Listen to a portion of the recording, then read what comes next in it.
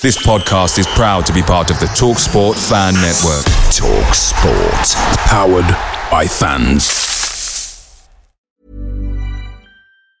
Ever catch yourself eating the same flavorless dinner 3 days in a row? Dreaming of something better? Well, HelloFresh is your guilt-free dream come true, baby. It's me, Keke Palmer. Let's wake up those taste buds with hot, juicy pecan-crusted chicken or garlic butter shrimp scampi. Hello Fresh. Stop dreaming of all the delicious possibilities and dig in at HelloFresh.com. Let's get this dinner party started.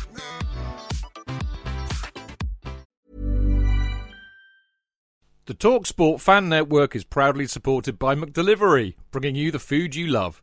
McDelivery brings a top-tier lineup of food right to your door. No matter the result, you'll always be winning with McDelivery. So, the only thing left to say is, you win? Order now on the McDonald's app, and you can also get rewards points delivered too, so that ordering today means some tasty rewards for tomorrow. Only via app at participating restaurants. 18 plus. Rewards registration required. Points only on menu items. Delivery fee and terms apply. See mcdonalds.com.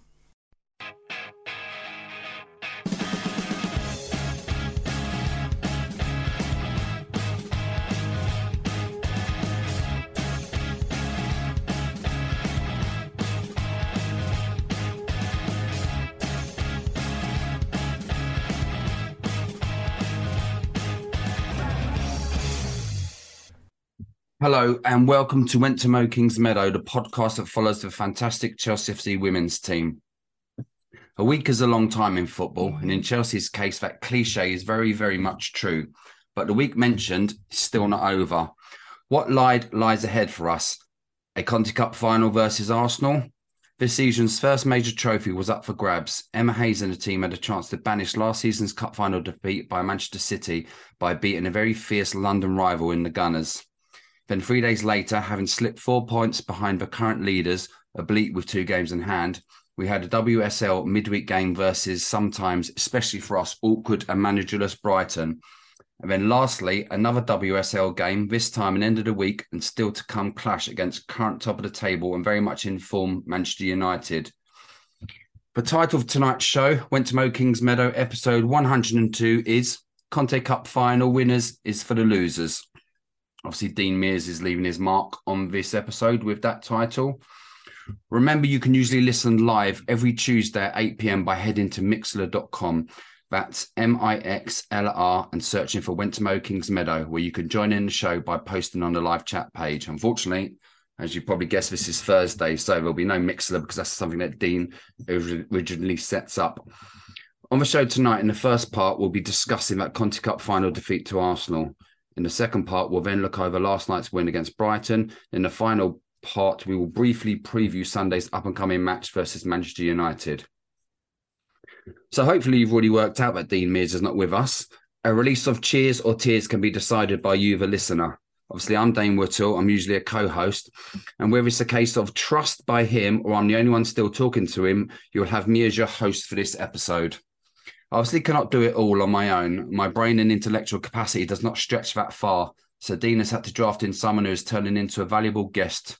She will assist me along the way with her far superior knowledge of the team, the game and football in general.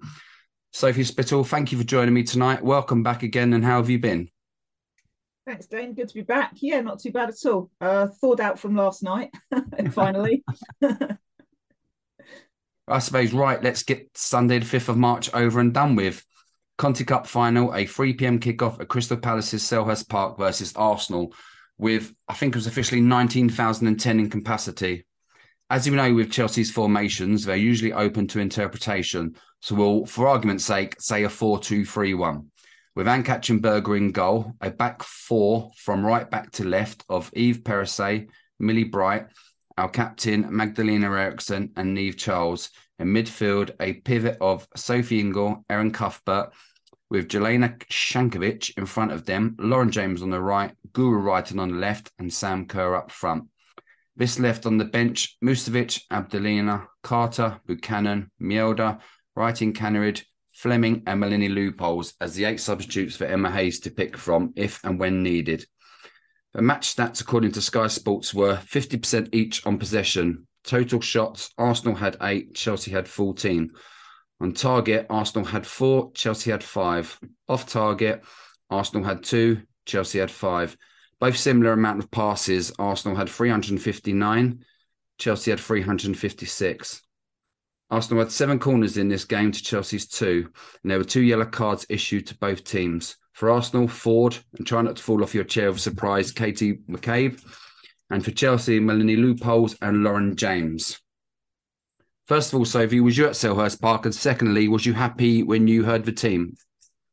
Yes, I was at Selhurst Park, and I was surprised she went with an unchanged team because I think they caused us a few issues, both at the Emirates and the previous week down the flanks. So I was surprised that she stuck with Niamh Charles. But I could understand it. They all performed well, so give them another chance. Yeah, did you? How was the atmosphere building up before game? Yeah, it was pretty good. I was in the neutral stand, but at the Chelsea end of the neutral stand, because by the time I got my finger into gear, all the tickets in the Chelsea end had gone. And yeah, it was a nice atmosphere, not raucous or anything like that, but there was a lot of chanting going on, a lot of singing, and predominantly Arsenal fans there, I would say, but there were very big blocks of Chelsea fans outside of the Chelsea end as well. Yeah, that was my next question. Was it like equal on split? But you say just Arsenal just shaded it. Yeah, unfortunately, and I think they have got more women's fans than the Chelsea team have, and that's just because they have been more successful than we have for over a longer period of time, not recently, obviously. I also think they've built up a following from people that wanted to go to football and went to the Emirates, and I think they've built up a following that way as well. I know of a couple of people that got into football over the Euros and went to the Emirates, and I think this is starting to show in some of the games that we're going to, is that Arsenal fans are outnumbering us, unfortunately. Not outsinging. It's good for the women's game, but obviously quite sad that they're choosing Arsenal above, obviously, us. But, there you go. At least I suppose they're supporting the women's game. So let's start with that great start and maybe the only positive highlight of our game. Guru Wrighton, who I personally thought was one of just two maybe who could hold their heads up high, produced a beautiful, undefendable cross, which Sam Kerr headed him. What a start, Sophie. What did you think of the goal and your feelings at that time?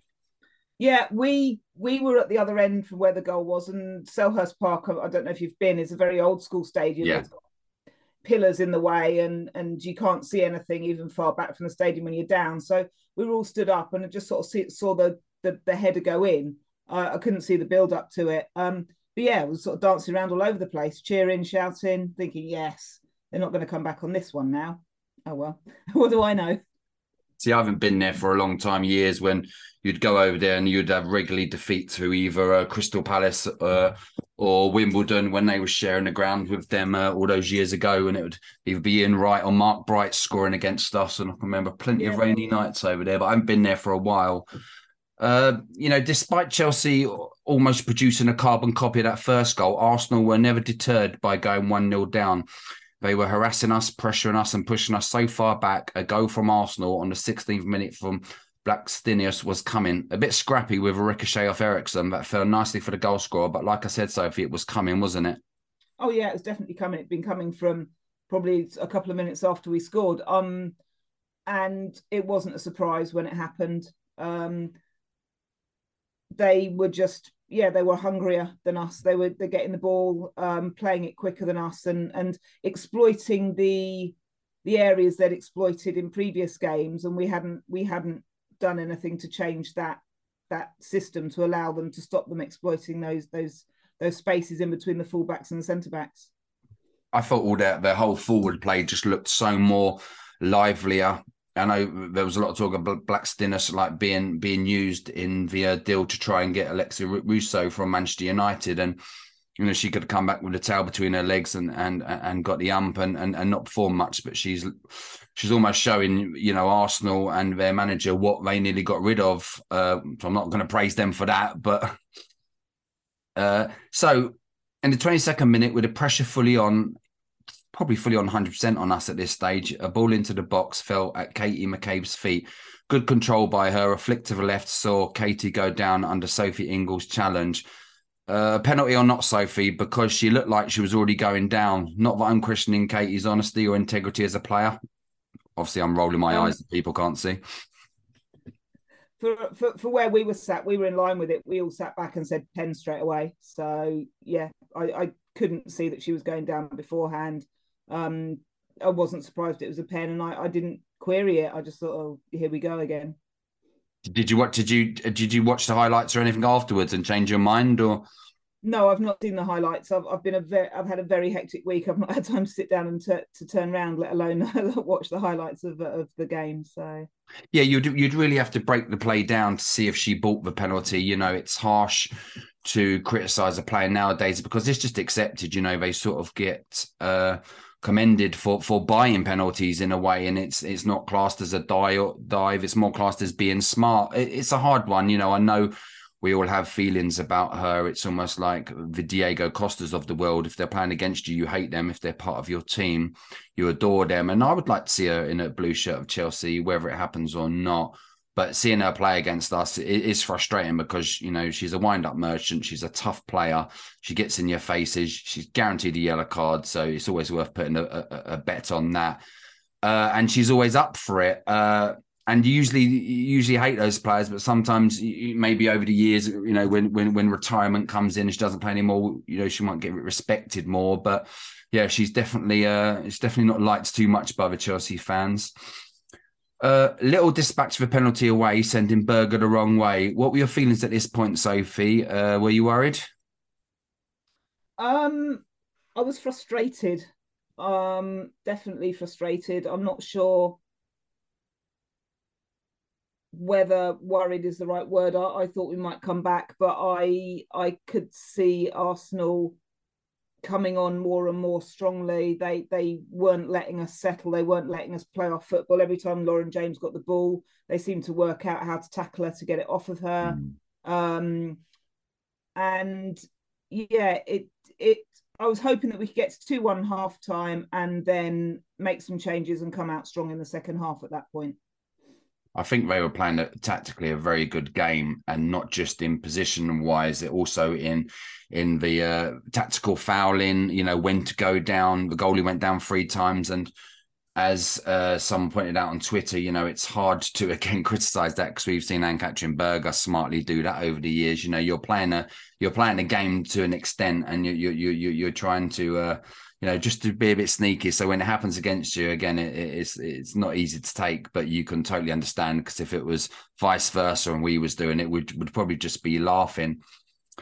So you know, harsh. I think Chelsea was slowly starting to come back into it. I think a tactical change and an early substitution, which saw Kadisha Buchanan coming on for Helena Jankovic in the 40th minute, could still not stop Arsenal taking a 3-1 lead 5 minutes later. You know, it's harsh on Yelena, Sophie. Thought by taking her off, you limited our attacking threat with her gone and Guru pushed back. You know, maybe hindsight and leaving her on the bench as an extra attacking option, you know, as if you look at that bench, the attacking options was weak.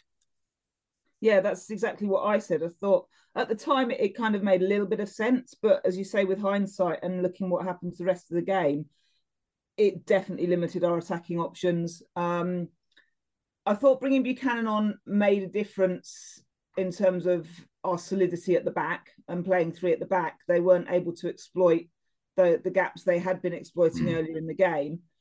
But by then bringing on Melanie Leupolz at half time, it almost negated taking Jankovic off.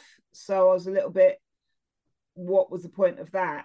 Surely it would have been better to have left Jankovic on and take somebody else off if she's going to bring Leupolz on at half time. So I was a little bit confused by that, I must admit.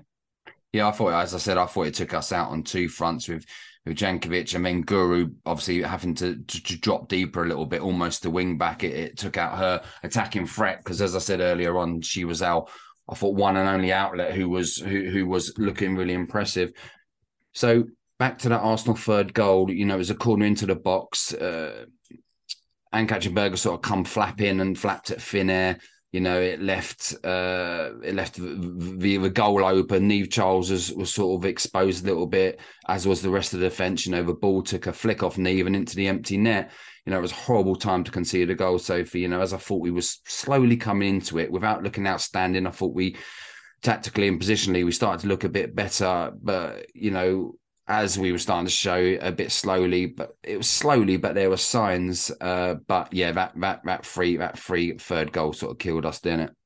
Yeah, definitely. As I said, if we could have got to half time at 2-1, I was thinking they'll get into the changing rooms, Emma will sort it out, they'll have a discussion amongst themselves, come back out and we'll see a different Chelsea.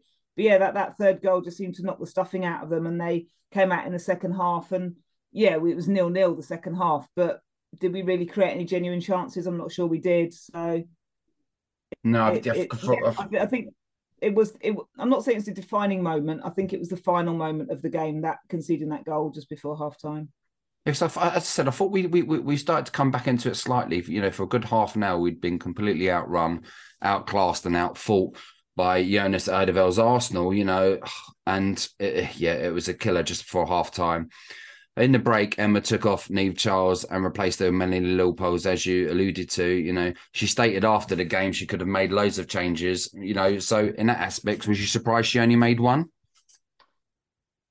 No, because I think you need, in that situation, you've already made a substitution, so you're already making another one. You've then only got 3 left, and if you're used to making 4 or 5 substitutions in the second half, you don't want to limit yourself by making maybe another couple of changes at half time. That only then leaves you 1 change for the whole of the rest of the game. And if we had got back into it, you might wanted to have used that substitution in a slightly different way. So I wasn't surprised. I was surprised that Lurpos came on, but I wasn't surprised that Charles went off. 10 minutes into the second half, and we had produced 3 sighters at goal, so we were definitely looking a lot livelier. And to be fair, Arsenal did not have to change much as it was working for them. It was up to us to find that way through. Did you ever feel, I think there was a sighter from, I think Sam Kerr won through, but she got out-muscled, I think, for a corner. I think Erin Cuthbert there was a cross to the box, and she got touched and it just went wide. And I think Lupol's as well had a long shot. Was you starting to think if we could just get that 1 goal back, and then there's still so much all to play for? Yeah, I think if we could have got that 1 goal back, definitely. But my thought processes in the second half were, let's just not concede any more goals. I couldn't see us winning it. I don't know why. I just couldn't see us getting back into it. So it was let's obviously go for it, but let's not concede anymore. Let's not really make it out of our own hands. Those Lurpol shots, they were sighters. It was good to see her back on the pitch and taking those shots. Corners generated excitement, but it's the pessimist in me. I just couldn't see us getting back into it. Yeah, it was. Again, it was a little bit desperate, because I remember thinking the more we pushed for that second goal and a way back into the game, the more exposed we were at the back. I think Perisset looked open to attack, every time. And that's for the first time this season. Magdalena Eriksson was being dragged positionally all over the place. So although it was worth the risk, but nail biting when Arsenal counterattacks us, which they were trying to obviously pick us off, they almost sort of sat back for a little while. Joanna Wrighting-Canrid replaced Sophie Ingle after 6 minutes, and with the game slowly drifting away from Chelsea, Jessie Fleming replaced Magdalena Eriksson on the 77th minute. Tough day at the office for Magdalena, Sophie. Yeah. After the Arsenal the FA Cup win, we all said, it was so nice to see Millie and Magda back. It was just sort of like safe. And then that kind of disappeared at the weekend. That safety that they provide disappeared. And I don't know if it was because they hadn't been playing together, because Magda's not played much, if it was the full-backs, if it was Blackstenius knowing how Magda plays. I don't know. But that it just wasn't working in that first half until Buchanan came on. It was a tough day at the office for Magda. And it's a shame, because obviously we want to see her succeed and see her play, but if she keeps having more games like that, I think we'll see less and less of her, unfortunately. Yeah, absolutely. So the game finished 3-1. At the end of the day, like passengers on a train, we were carrying too many of them. Lots of huffing and puffing, but just not good enough. No quality in our part. Your end of game thoughts, Sophie, and if anything, you would have done differently in hindsight if you was Emma. End of game thoughts. I wasn't surprised. I said to Dean last week, I was hoping that we wouldn't get a bloody nose, and that's exactly what did happen. They came and gave us a bloody nose. I think they adapted to our tactics better than we adapted to their tactics. Surprised Buchanan. With hindsight, Buchanan probably should have started, whether that was a back three or whether that was maybe moving Magda out to left back and playing Millie and Buchanan, and not, as you say, not moving Guru back to left wing back and keeping her as part of the front three, because she was our main chance of Sam Kerr scoring, because the relationship they've got on the pitch is absolutely fantastic. So disappointing day at the office. We've now just got to see what the rest of the season holds, and hopefully the team will come back from that stronger and learn from those mistakes. I think the thing that really frustrated me, and it was obvious in some of the previous games, is we lose possession of the ball too easily. Mm-hmm. And that worries me with the march we've got coming up. If we can't keep hold of possession of the ball, then the teams we're going to play will completely exploit that, and we'll be in the same situation as we were against Arsenal on Sunday. And to add to that, I think our squad is really starting to look stretched recently, isn't it?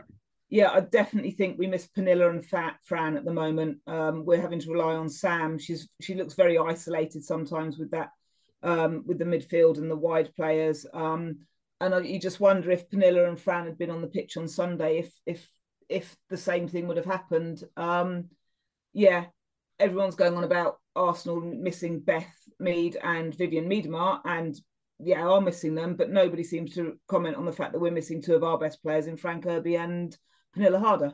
So, and I totally agree. Even going on that from the commentary, the amount of times they mentioned Beth Mead and Miedemar, and it's frustrating that Pernilla or Fran was hardly mentioned. Right. In recent times, we've had Arsenal and Jonas Eldervild's number when it mattered. But in this case, and I'm gritting my teeth whilst I'm saying this, he clearly done his homework. After our 2-0 FA Cup win the previous week, his tactics really did outclass us in every way. Afterwards, Emma Hayes, clearly and understandably angry, said it was the difference between one team who had not won a lot and the other team who had, which I think so many took the wrong way, as she clearly meant the team we saw today, not Arsenal as a club and historically and traditionally. She said Arsenal were superior on all levels, no one played well, and if she could have made 11 subs, she would have. She also said it got to the point where nothing she could have done would have worked. That's pretty damning, Sophie, isn't it? Yeah, and I think whilst I agree with elements of what she said, I also think that she probably got the tactics wrong. As you said, Jonas had learned and adapted his tactics. We didn't. We just went with the same team, the same setup. And they exploited it, and they got that that equaliser. As soon as they got that equaliser, it was almost like the players just lost it completely. So whilst I agree, and I was getting really frustrated with the players on Sunday because it felt like they weren't trying, and I'm sure that's not the case because of their professional players. So I can see what she said, but I still think that she's culpable for the result as well.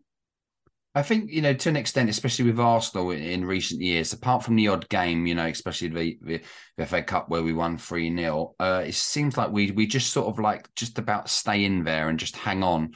If you look about the recent 1-1 draw, even the 2-0 win, it seems like we take a lot of pressure and manage just to get the result. But to be fair to him, he's had a whole week to see what's gone wrong. He's seen the games in recent months or seasons where they haven't put us to bed. And to be fair, they did this time. And you could clearly see when that third goal went in, he finally allowed himself with a bit of emotion to get quite excited about it. I'm not here to praise him, but, he clearly done a job on us, which is frustrating because he's bloody annoying as well.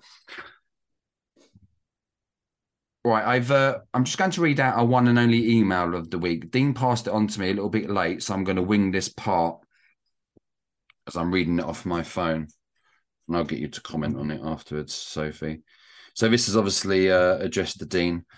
Hi, Dean. I hope you're well. If it's any interest, here are some thoughts on the Conti Cup final from a Johnny-come-lately Euros bandwagon jumper who only started going to women's football this season. I love the honesty.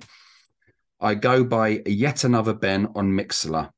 I was sitting in this seat in the White Horse Lane end, and he sent a picture, obviously, what you guys can't see nicely, of his view from the game.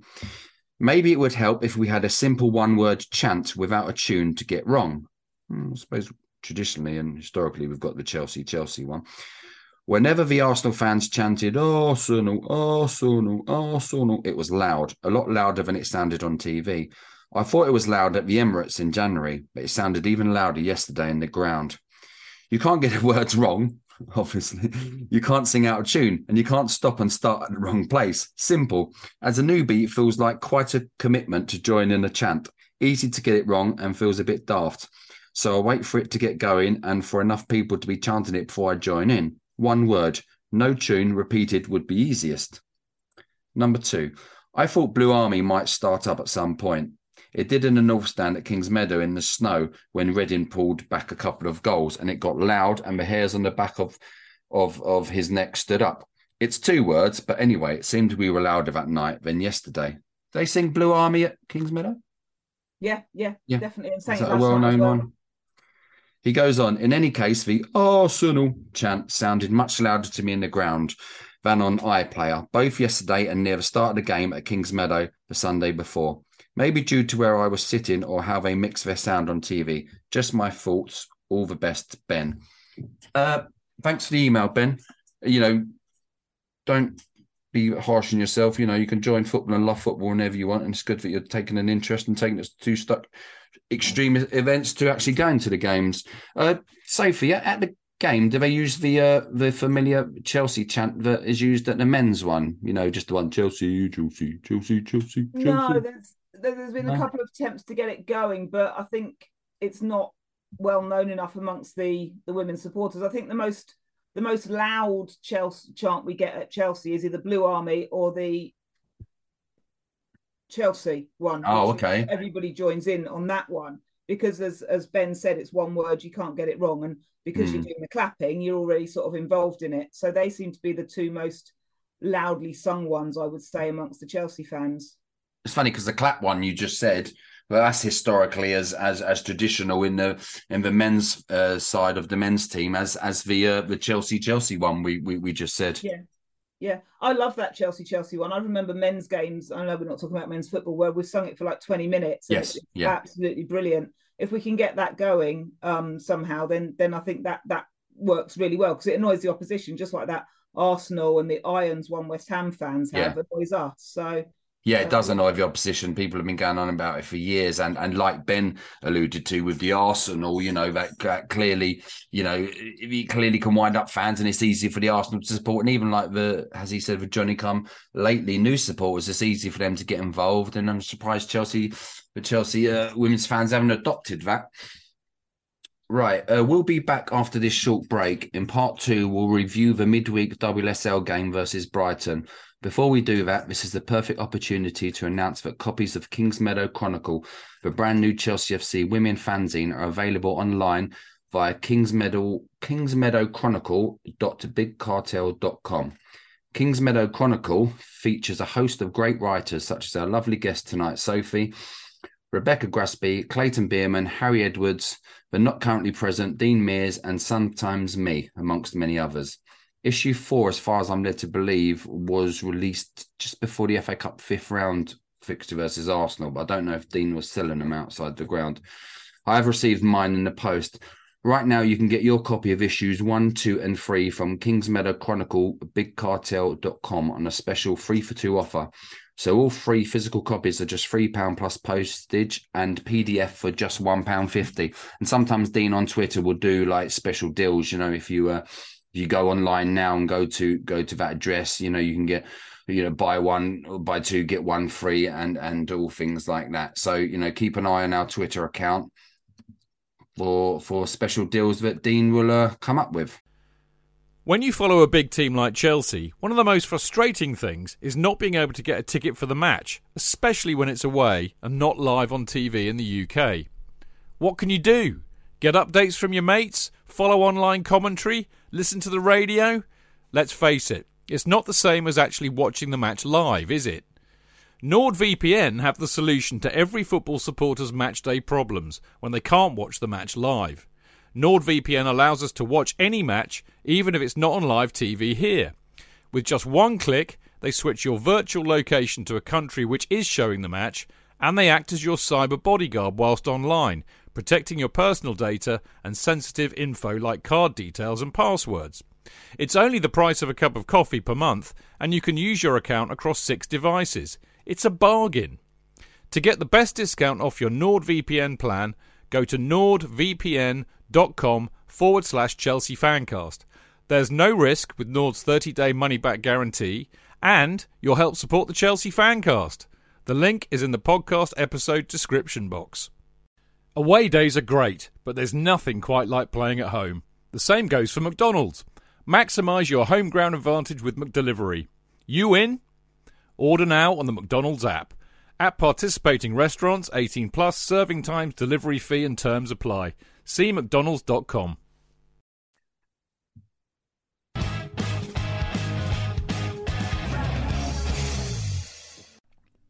For Chelsea fans everywhere, this is the ultimate football app for you. For match highlights, interviews and the best Chelsea videos and podcasts.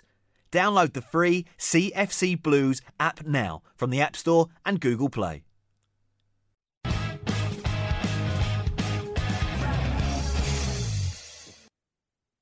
Right, welcome back to part 2 of Went to Mow Kingsmeadow. I'm Dane Whittle, and luckily Sophie stuck around to talk about the WSL 3-1 win versus Brighton. Last night we had the chance to get our form back on track in the WSL with a home tie versus Brighton at Kingsmeadow. Our opponents, who had just sacked their German manager, Jens Scheuer, sorry if I pronounced that terribly, after only 2 months and 6 games in the job. They came into the match with some mixed form, but off the back of a 5-0 FA Cup 5th round win versus Conti City, they had Amy Merricks in temporary charge for the second time this season. Emma Hayes made 7 changes to her starting 11, with Musovic in goal, a back 4 of Maren Mjelde, Kadisha Buchanan, Millie Bright and Jess Carter. A midfield of Melanie Lopez making her first start of the season. She was joined by Jessie Fleming, Jelena Chankovic, Joanna Wrighton-Cannerid and Guru Wrighton, leaving Sam Kerr once again up front on her own. The formation was once again open to interpretation. 4-4-2 out of possession, 3-4-3 in possession, or 4-2-3-1. I could not decide. Maybe Sophie can enlighten me. The formation, Sophie, and what did you make of the first team and all the changes? The formation, I think, as you say, it could have been anything. And I think that's the way football goes these days. There's no real set formation. The changes, I wasn't surprised. I thought this would always be a game where she rung the changes with the Conti Cup final behind us and Manchester United ahead of us. I was surprised to see Leopold start, but really chuffed to see that. That was really good. Chankovic deserved to start after her performance. I thought was being taken off at just before half time on Sunday, and her performances from the rest of the season so far. And disappointed but not surprised that Magda didn't start. So going back to the Millie Magda partnership and then seeing Buchanan on the pitch, you realise that when she doesn't play and then when you see her play again, she brings something extra to that defence. It was quite a revelation, shall we say, for me last night, sort of thinking, oh, Magda and Millie were the partnership, and then seeing Magda, Millie and Kadisha Buchanan in there, it looked regular. It looked like they knew how to play with each other again. So I was pleasantly surprised by that pairing again.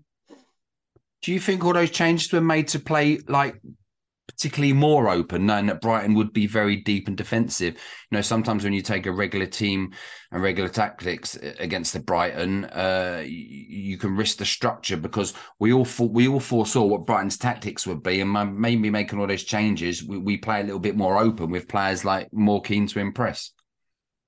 Yeah, potentially, but looking at it the other way, you've got 2 defensive fullbacks playing in Jess Carter and Maren Mjelde. Although Maren did a brilliant job of attacking, she was almost playing in midfield for a lot of the game, and so that didn't resonate with me in the fact that you've got 2 more defensive fullbacks rather than the 2 attacking fullbacks we played against Arsenal. So I'll be interested to see what happens on Sunday as a result of that. But as I say, it wasn't really 4-4-2 because I think Maren was playing in midfield for a lot of the game. And Jess was sort of quite central some of the time as well. So at one point, they were even on the opposite sides from each other as well for about 5 minutes. So it was very fluid. It's funny because, as you said, the modern footballer really has to adapt. You're trying to. It's hard to pinpoint what formation it is because 1 minute you were looking at Maren and she's like right back, and then she's gone past, Canarid, and then she's more centrally. I first noticed it under Tuchel in the men's team when Reece James and Chilwell were playing, and you'd see them in centre midfield all of a sudden for a couple of minutes, and you thought, what's going on there? And I suppose you're trying to get that advantage over the opposition, and you're seeing it now with the women's game. To be fair, Emma's been doing it for a while, like whether it's what formation we are in possession and out of possession, and you really have to be a fit player to 1 minute be on the right and then possibly be in the midfield again and then maybe on the right wing, and it's adapting in that second and in that aspect of play. On the bench we had Ann-Katrin Berger, obviously Eriksson back there, Charles Perisset, Abdelina Ingle, Lauren James, and the 17-year-old Amy Claypole. Were you excited to see Amy on the bench, Sophie? And are you excited for her future? Yeah, I was excited to see her on the bench. I believe she came on in the FA Cup away at Villa last season because I think I was there, and I think her and Emma Thompson both made their debuts on that day. I may be misremembering, so apologies if I am. But it was great to see her on the bench and great to see her get some minutes. I was hoping that we'd be like 4-0 up at half time and she might get a little bit longer. But yeah, no, it was really good to see her come on and get some minutes at the end of the game. You was definitely right. She definitely made a debut last season, and then her, and did you say it was Emma as well? Emma Thompson, who's down. Emma Thompson, her and Emma Thompson were then non-used subs for the next couple of games, I believe. Because I remember thinking, and it was a great experience for them because, as we said, she's only 17.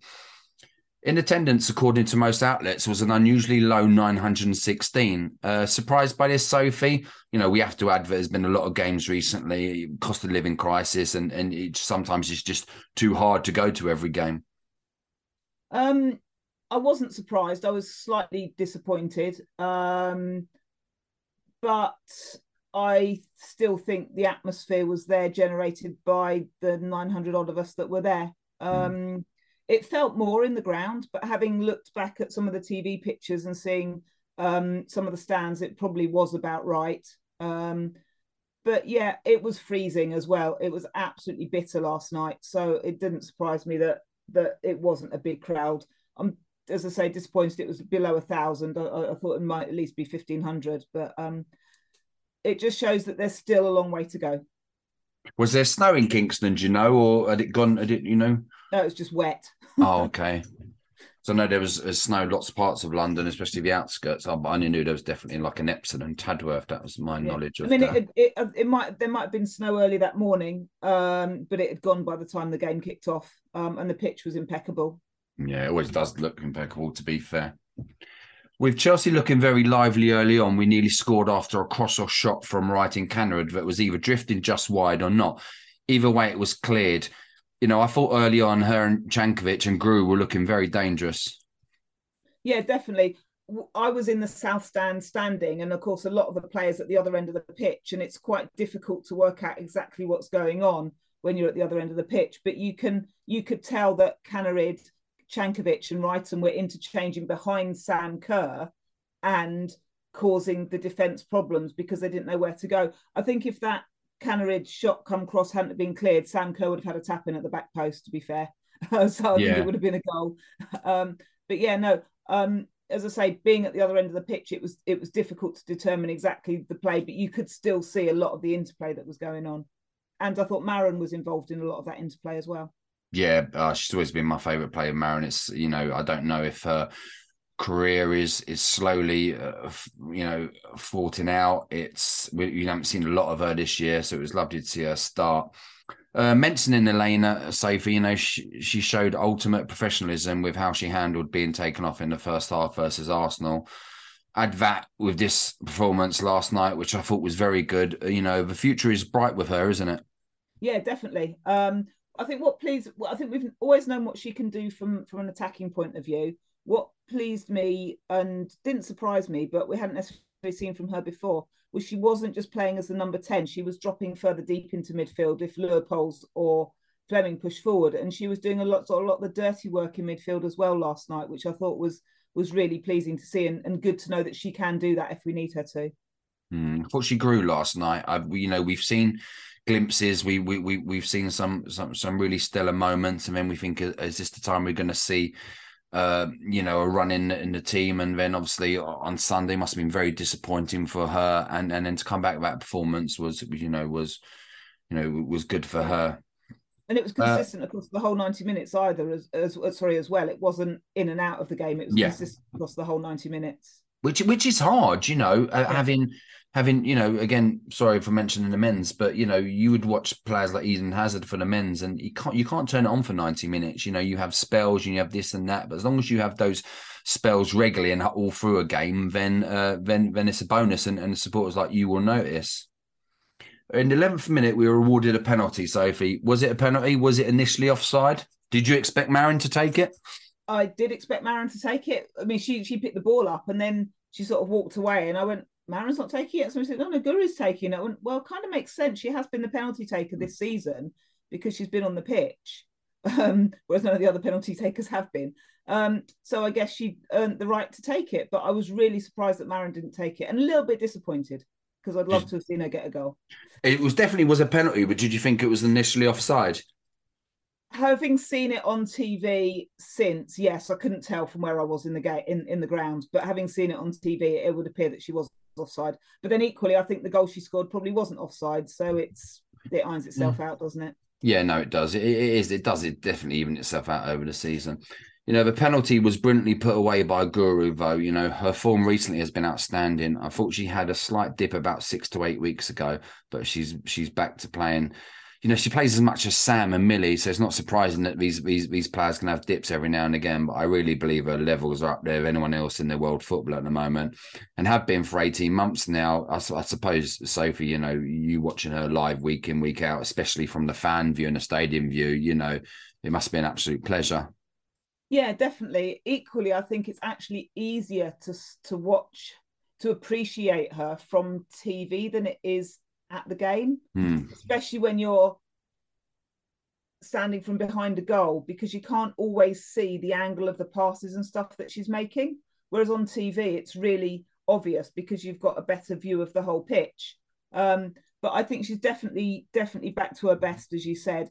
And I wonder how much of that is to do with the fact that Lauren James is in the team, and maybe she's now got a little bit more space and time to play because defenders are concentrating on Lauren. Now, I know Lauren wasn't in the team last night, but I just wonder if there's an element of that. So and that's allowed her to get her confidence back. And her passes into Sam round the back of the defenders are absolutely incredible. They are passes of beauty. And again, I think you can appreciate them more on TV than you can from behind a goal in the game. Well, that's what Dean needs to realise. He keeps on digging me for not going, but he goes, Jane goes, but you need me to sit at home in the armchair to watch her, to give a different view and a different angle of all the. But I joking aside, I really do believe she's up there with at the moment with anyone else in world football. Talking of our wonderful Norwegian, her corner led to our second goal. Swing and a miss from Buchanan fell nicely to Jessica, who finished well. A good goal, and Sunday starting to be slowly forgotten, Sophie. Yeah. I mean, at 1-0, I was thinking we've got this game in the bag. At 2-0, I was like, yeah, we can just try and score a load of goals and hopefully rest people for 45 minutes. It didn't actually end up like that. But yeah, we didn't know, because I was at the other end of the ground, we had no idea who scored it. We just had to wait until the announcer announced that it was Jess Carter, because it was just a melee of blue bodies. And it was like that for most of the first half. It was just seemed to be constantly up that end. Just pressure. It's in the 32nd minute, once again, Guru and Kerr link up, nearly saw our third goal, but it was ruled out for offside. Was that the one you was alluding to?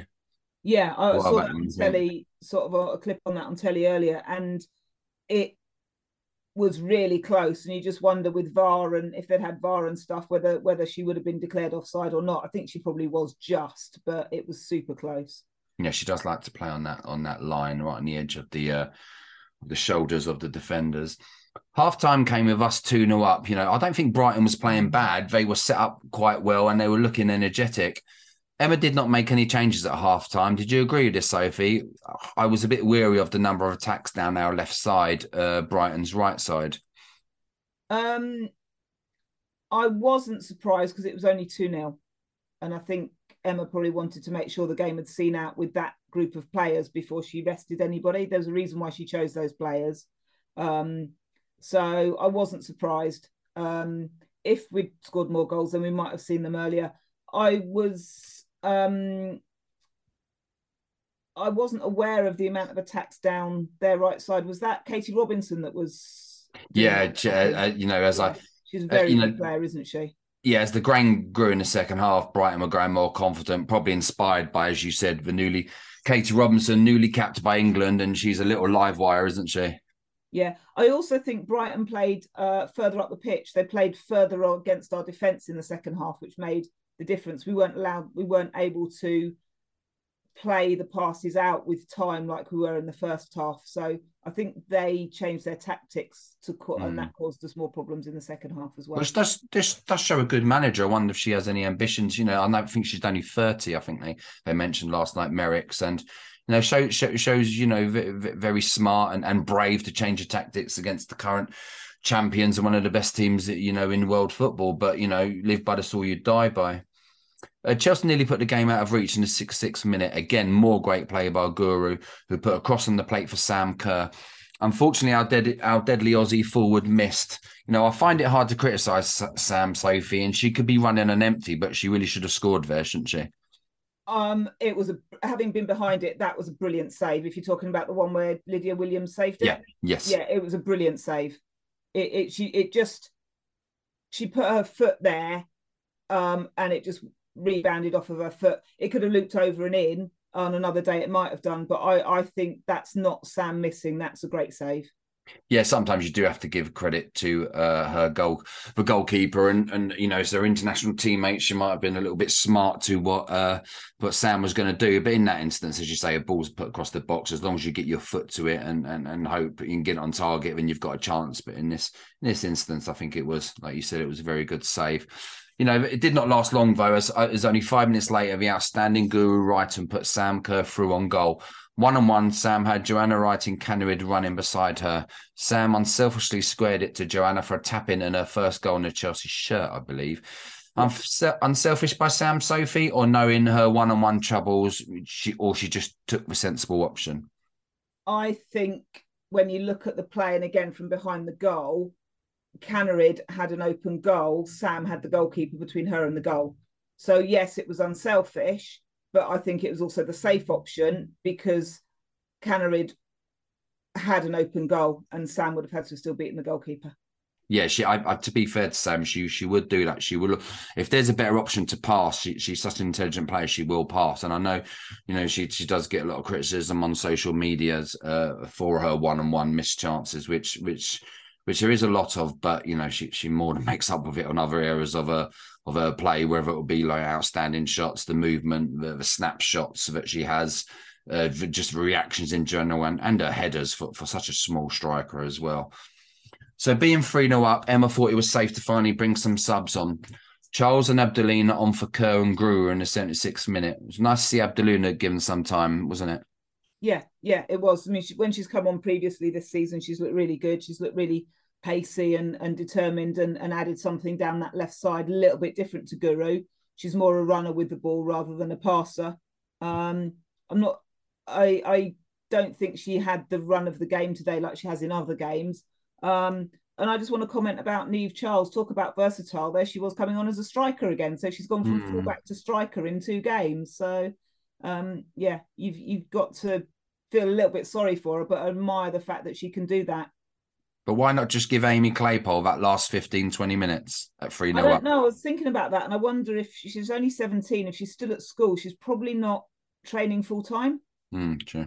So, and the pace of the WSL, so it might be that actually sort of like 10 minutes maximum at that pace was sort of like what they figured was the optimum amount of time for her. I'm just hypothesizing. I don't know that she's not training full time. That's just my theory behind it, maybe. Well, we did not have to wait long for Amy as her and Ingle came on in the 80th minute for Millie Bright and Melanie Loopholes. So if it was nice to see Loophole start her first game, and what did you think of her over the 80 minutes? I thought in the first half she was absolutely superb. I'd forgotten what a good footballer she is. Isn't that the case when when you're missing players, they either become better in your mind or worse in your mind? And Melanie Leopold had definitely not become worse, but I hadn't appreciated just how good she was. And some of the touches and the way she created space and her elegance on the ball was something that was really nice to see. I thought she tired in the second half, but it was great that she got 80 minutes under her belt. So going from 45 minutes on Sunday to 80 minutes today, I think that's really good and bodes really well for us for the rest of the season.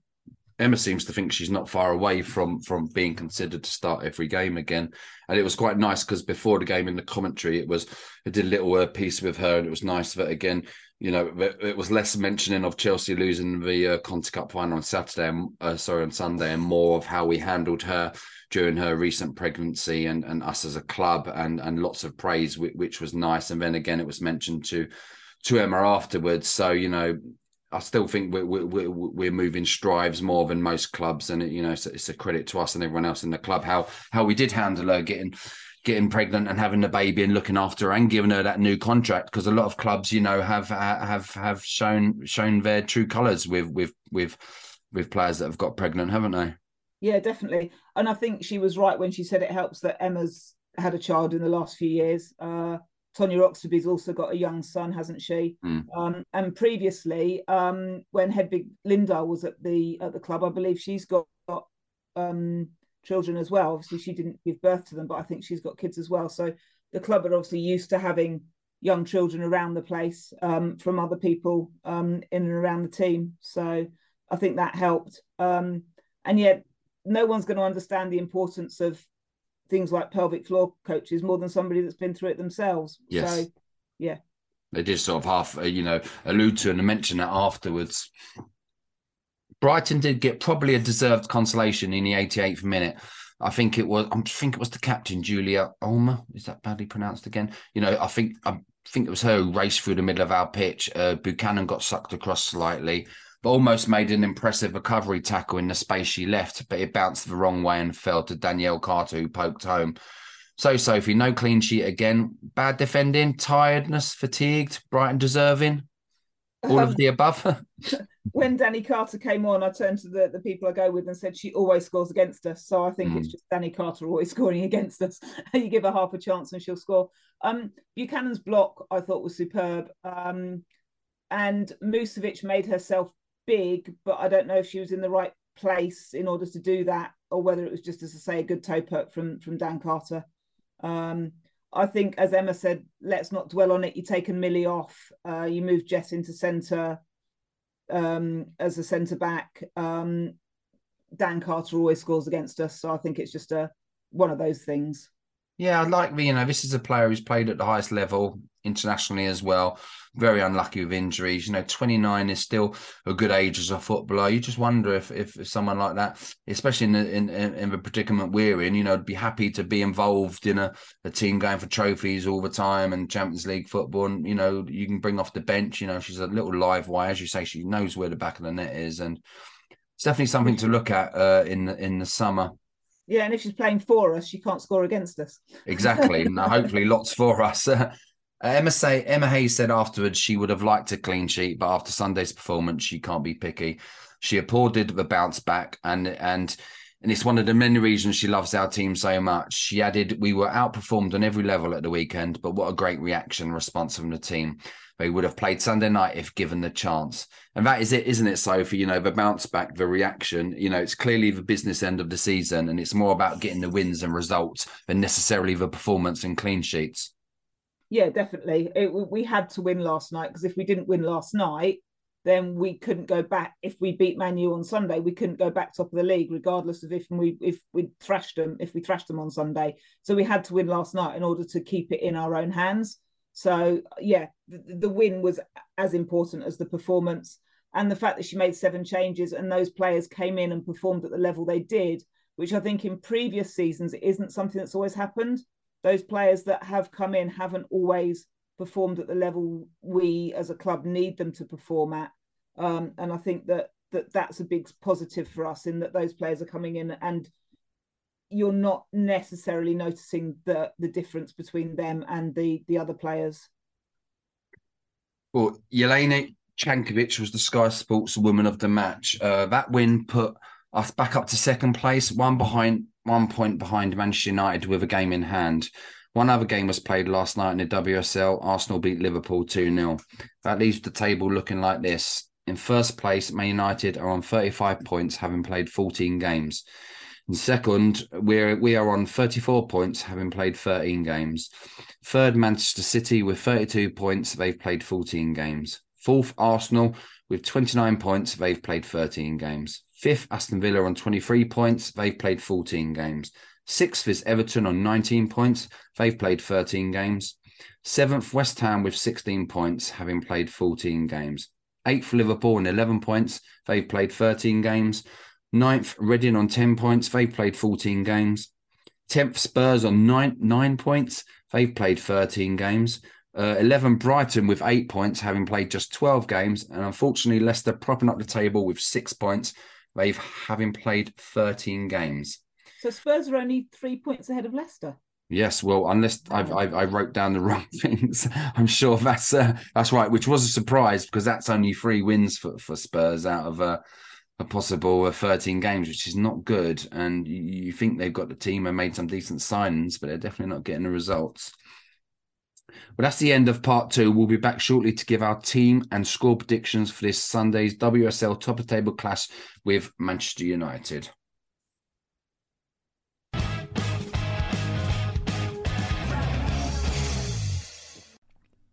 For Chelsea fans everywhere, this is the ultimate football app for you.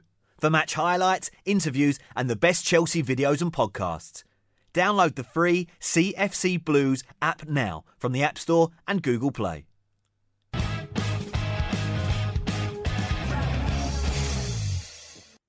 Welcome back to part 3 of Went to Mow Kingsmeadow. On Sunday, we face Manchester United in the WSL at Kingsmeadow. Kick-off at 12:30. After the 3-1 defeat to us on the 6th of November, Manchester United have gone an impressive 13-game unbeaten run in all competitions. Along the way, seeing off Arsenal, Aston Villa, Spurs and Liverpool, to name a few. For a few years now, they have been threatening to break the recent top 3 of us, Manchester City and Arsenal. This season, though, they really do look like the real deal. Have you been impressed with them, Sophie, and what do you view as a successful season for them? I have been impressed with them. I think that the England contingent that are there winning the Euros has probably done as much for them as anything else has, because they know how to win games and how to see games out now. And I think that's probably helped their mentality. A successful season for them, I think they need to get to the cup final for it. If they don't win the league, they need to get to the cup final. They need to be in the hunt for a trophy somehow this season for it to be considered a successful season. If I was a United fan, that's what I'd be expecting. Do you think getting to the cup final might help keep Rusu, or do you think she's already gone? I think it depends. I think it depends if they get Champions League football. I think if they got to the cup final and won it and didn't get Champions League football, she'd be gone. If they don't win anything but get Champions League football, I think there's a chance she'll stay. But I don't know if it's just about that. I don't know if there's rumours that she's just not happy with the level of contract that's been given her. Is there any other rumours that might see her come back to London and especially put a blue shirt on? I would hope so, but I just have a feeling that she's not going to want to play second fiddle to Sam Kerr for a couple of seasons. Having said that, I think she's yet to be the finished article. So she comes in, if she could come to Chelsea, it would be amazing. I think she could add something a little bit different. And Sam, after the World Cup, I think could suffer a bit of a World Cup hangover. And that worries me for the start of next season. So I think we need somebody that can come in and be all guns blazing. There's not to say Russo won't have a World Cup hangover, but it's not a home World Cup like it is for Sam. Sam's admitted that her whole season this year is building up to the World Cup. So I think there'll be a bigger come down from her than the England players, even if they don't win it. So I can't see it. I think I don't know where she'll end up, but I would be ecstatic if she ended up at Chelsea, but I can't see it. I suppose the hard part for her is she's an out and out forward, and where you can sort of adapt Fran and Pernilla, and as we've seen with Lauren, who did actually play up front a few times for United. Can you adapt him behind Sam? But with Rusu, you can't. Can you? With Lessa, she has to be up top, so it would mean Emma would have to change formation and have two up top, because you then couldn't move Kerr back. She's an out forward. You'd have two out and out forwards. I think it's a good point you made about potentially having a World Cup hangover. Sam Kerr has been at a level for so long, and I don't know if people or Chelsea fans sometimes get a little bit too spoilt and they wait for her to dry up. And it's usually at the beginning of the season where she sometimes takes a while to get going, and all the criticism comes on social media. People clearly haven't learned their lesson, because eventually, she picks up and she starts banging the goals in. I suppose I don't know if she's 29 or 30 yet, Sam. I don't know if she's reached, but still she's still got so many years left in her, at the top level. So it would be a hard one to know what to do with Russo, unless, as I said, you're going to adapt to up front. And but we play so many games as well. And if you would example would have had her now, it would have been perfect for us. But in that big game, you'd still need to somehow find a way to play them both up front. Anyway, we don't obviously know. We don't know about rumours. I don't hear any. I don't know whether Dean Jane or any of our other guests were. But when you see old pictures of Russo in a blue shirt, it would be lovely to have her back. I don't know if she's personally a Chelsea fan, but no, she's a United fan. Well, that's the end of those dreams then. Right, so my predicted lineup for this, I just want to say, I think, I've been a bit critical of Mark Skinner over the years. I watched a lot of the football in America, and he was the Orlando Pride manager, which I've stated on this show quite a few times, and he's had some of the world's best players in his team at the Pride, but he struggled. But then again, I don't know if it was the Pride organisation in general, and it didn't go well for him there. And the first chance of a move back here, he took it, which went down really badly. But to be fair, although I think you can get at their defence, I have been impressed with how he has improved United this season. And I always thought he used to blab on a little bit too much and would talk to you and all the commentators in general, like he knew it all, and what the support was watching, what was a different thing. But hats off to him, a bit like Jonas at the beginning of the season, beginning of this show. Sorry, I don't like to do it, but sometimes you've got to hold your hands up and say, you know what, I can't appreciate it, but I can see you actually are doing well. Back to my predicted lineup, this is obviously my opinion. And let me also state that God knows what the formation will be. It could either be a 4-3-3, a 4-5-1, or a 4-2-3-1. So I'm going with Musovic in goal, a back four from our right back to left back of Charles, Buchanan, Bright and Carter. I'm going to have in at left back. A midfield of Ingle, Cuthbert and Fleming, especially Fleming for just her energy and her buzzing around. I think would need it in a game like this, because I believe United are quite strong in midfield and attack. Wrighton on the left, James on the right, and obviously Sam Kerr up front. Sophie, any thoughts and anything if you'd like to slag me off and change and kick me out of the no, picking the team or whatever? I wouldn't surprise me if Berger started. I think, that wouldn't surprise me if she comes back in for that game. As for the rest of it, I don't know. The team I'd like to see Magda, Millie and Buchanan in the defence, whether that's as a back three or Magda at left back. Would you then have to have Guru at left wing back though? Possibly. True. Or and I'd like to see Perisset start as well. I think she's a very good player. But who knows what Emma's going to do. I think Ingle and Cuthbert definitely come in. Whether it's Fleming or Chankovic, I don't know. And then up front, I think Guru, James and Sam are nailed on. I think those three, Millie, Erin and Sophie, are the only definites. I think everything else we can we can guess, but who knows what Emma's going to do. Yeah, it's always the tough one, isn't it, with the goalies? Every time we try and call it, we'll get it wrong.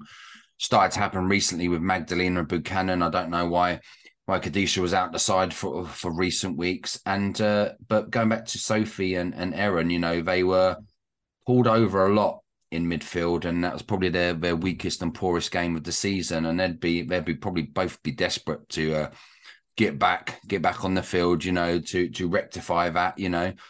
Let's remember that they're not robots; they are humans. You can't always put in that stellar performance, but what a great game to get back on form against. The current league leaders. If we win, we'll go 2 points clear of them with still with a game in hand and potential win of, again, it's a whiff of 5 points. Yeah, it does scare me. This game and the City away game, they do scare me because. Yeah, in between with the Lyon games either side of it, in sort of like 4 matches time, our season could be over apart from the FA Cup. Equally, that's the pessimist in me and the optimist in me saying, well, we could have a title against Barcelona to be looking forward to, and 5 points clear or 2 points clear in the WSL. So you do get those games, don't you? In the men's, I'm Liverpool away. There's just something about that game I just don't enjoy. But in the women's, again, it's whenever we play Arsenal, I'm always a bit tetchy. And like you said, City away always used to get me. They've obviously changed a lot of their team now. They haven't got as much of those annoying players that used to always perform against us. But you're right. It's funny how you see some games and it sort of makes you feel uneasy. Yeah, definitely. I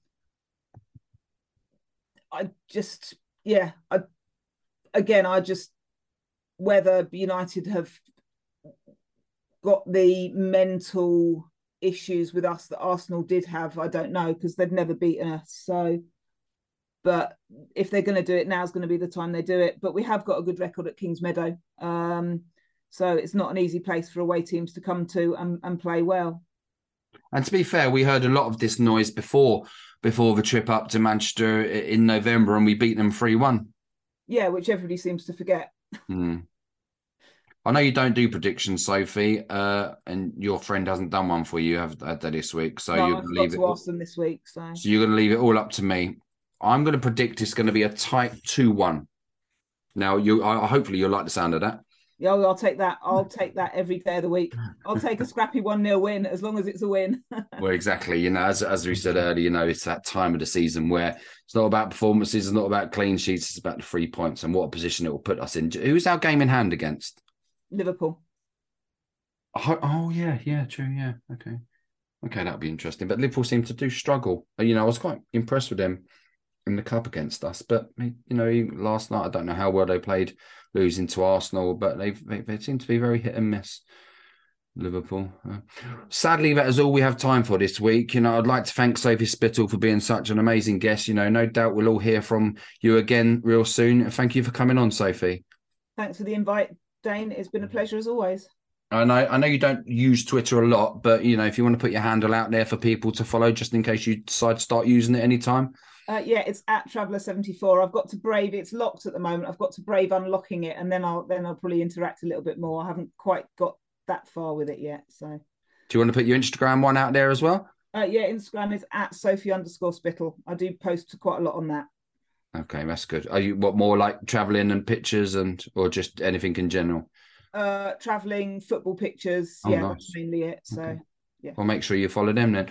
If you want more from us, then make sure to follow us on Twitter at Mo Kingsmeadow and Instagram at Went to Mo Kingsmeadow. You can follow me on Twitter at DWit9, the regular host Dean Mears at Dean Mears, and co-host Jane Chappell at Jane Chappell X. Before I go, I'd just like to end with acknowledging yesterday's wonderful International Women's Day, and to add to that, the amazing announcements. Firstly, from our club and the Chelsea Foundation regarding a new initiative to help 5,000 young girls get into football. And secondly, the government announcement that strive to help every girl in England be given equal access to football and school sport. Both these are very important topics. They came up too late, unfortunately, for tonight's show, but they will be covered in our next show next week, where we'll only have one game to review. Thank you for listening and supporting our show and our women's team. Take care, everyone. Have a good rest of the week, which hopefully ends with us top of the league.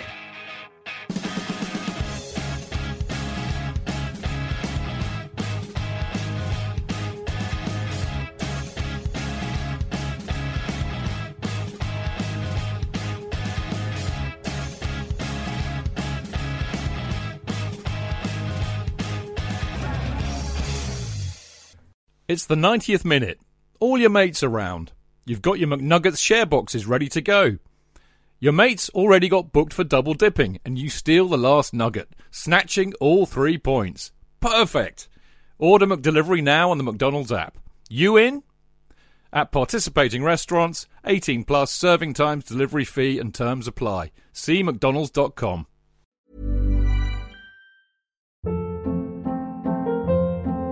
Hold up. What was that? Boring. No flavor. That was as bad as those leftovers you ate all week. Keke Palmer here, and it's time to say hello to something fresh and guilt-free. Hello Fresh. Jazz up dinner with pecan-crusted chicken or garlic butter shrimp scampi. Now that's music to my mouth. Hello Fresh. Let's get this dinner party started. Discover all the delicious possibilities at hellofresh.com.